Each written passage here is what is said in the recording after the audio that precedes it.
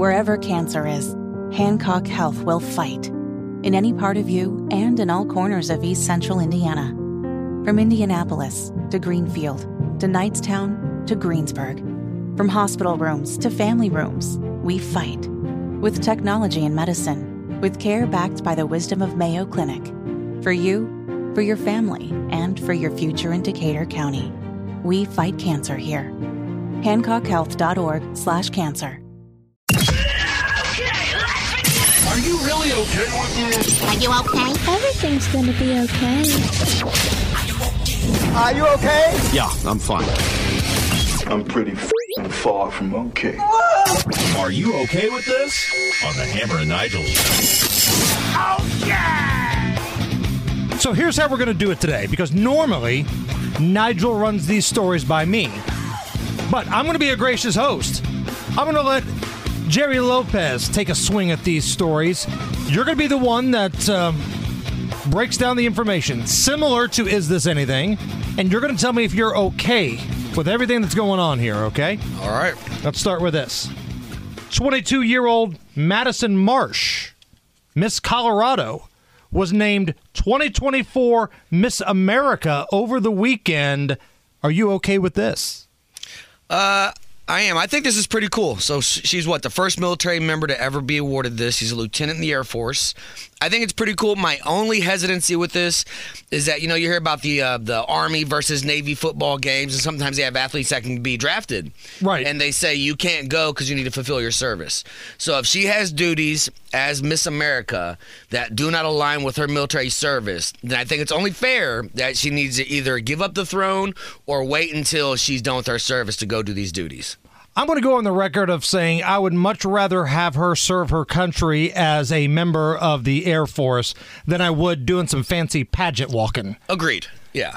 And I'm sure she probably would too. But I'm 100% all in on this because I'm honestly surprised. I thought for sure, because it's 2024, that Miss America would end up being a dude. It's still a woman. That's a win. Right. That's a win. The fact she's up there without, Big Jim and the twins tucked in her Target-friendly bathing suit, I think this is a win. I think this is going in the right direction.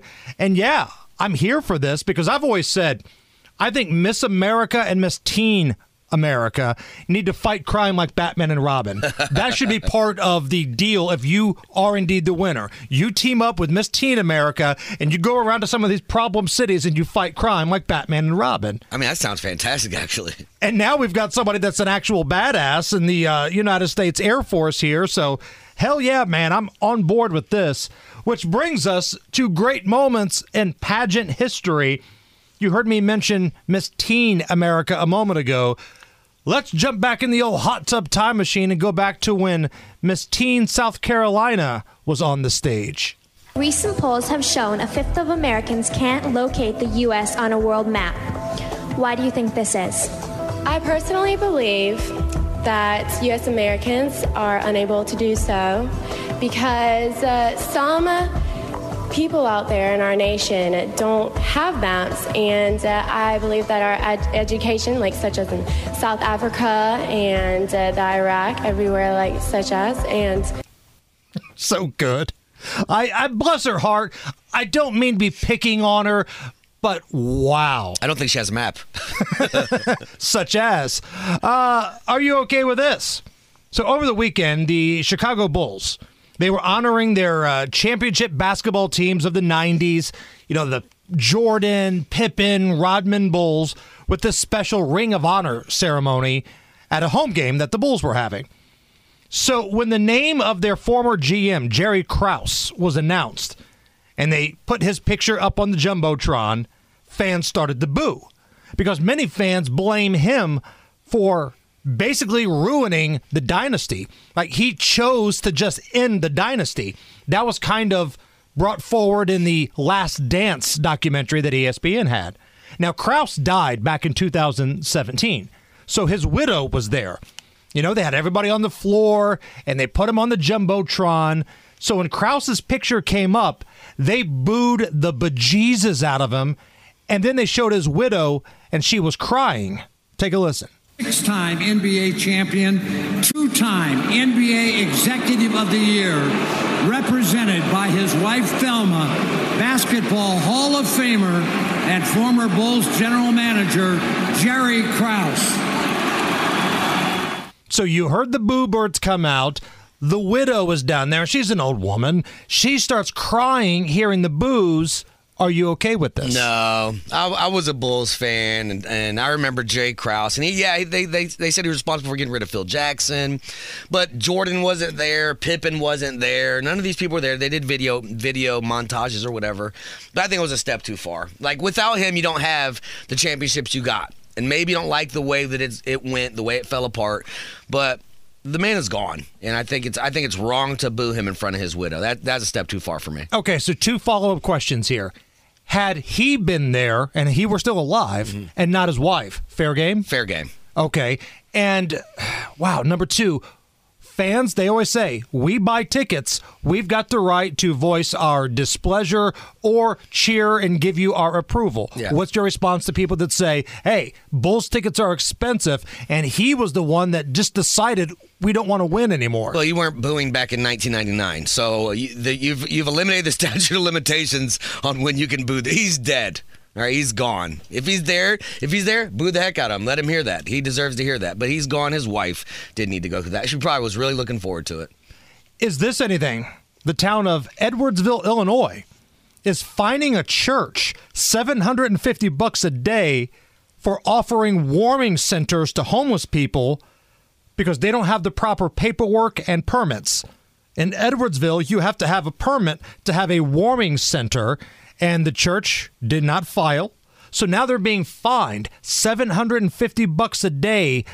And I want you to take a listen to this. This is some of the folks at the church voicing their displeasure. I had assumed, apparently wrongly, that people in this neighborhood would have been happy to help the other people in Edwards. These are people that live here. They're not coming from anywhere else.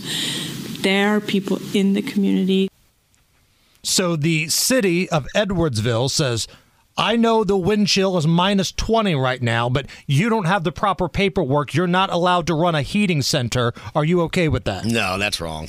That's 100% wrong. People could die out in this temperature. And it's not like you're handing out food and stuff, right? Like if they're making food, I understand permits and got to make sure there's, different things that are done, cleanliness and that. But if just to come in and warm up a little bit, I think that's fair game. You should be allowed to do that anywhere. And ultimately, it sounds like this is a case of no good deed goes unpunished, because I'm sure there's a reason why this exists, right? Like if you just let people come in, warm up, what happens if there's a sexual assault? Right. What happens if somebody gets killed or something like that? I'm sure there's a reason for it, but you do that when it's like 70 and, decent out in the spring or summer. People, they stay outside in this stuff, they're going to die. Yeah. So I'm with the church on this one. Let's do one more. This one's crazy. Again, Nigel and I were talking about this the other day. Sometimes I'll go down a rabbit hole on Reddit. It's dangerous. It is, man. Reddit is like the modern day chat house, if you will. They used to call it the front page of the internet. Right. So there's a guy that's gone viral here because his son asked if one of his classmates in the 4th grade could come over for a sleepover over the weekend. And the guy was like, okay, that's fine. Just have the kid's mom call me, and we're going to line everything up. But the mom called the dad and said that her son could stay the night under one condition, that she also gets to stay the night because she gets too nervous about letting her son sleep away from the house, and that she would just feel better if she could stay the night in this guy's house as well, like in a back guest room or something. She said she wasn't comfortable with just letting him go, but if he wants to go over, that's fine. She'll pick him up at 8 p.m. before bedtime. I'd never heard anything like this, Jerry. Where are we at here? So I have kids that do sleepovers, right? I'm right in that wheelhouse. I just have one follow-up question. I don't know if you can answer it.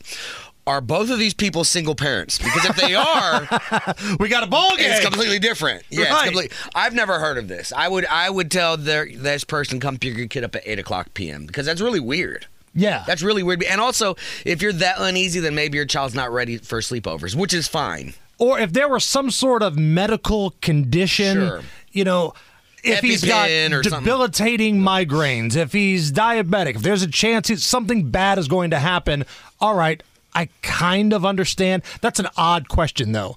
Let's just say that, the dad here is married, he's got a wife. The wife is not going for that lady staying the night. Right. What happens if you go to your wife or your woman and say, hey, some strange woman's going to be sleeping in our house this weekend, but it's cool. Johnny's mom wants to stay the night, too. Right. She's bringing over a bottle of wine, and don't worry about what happens. We need picture follow-ups.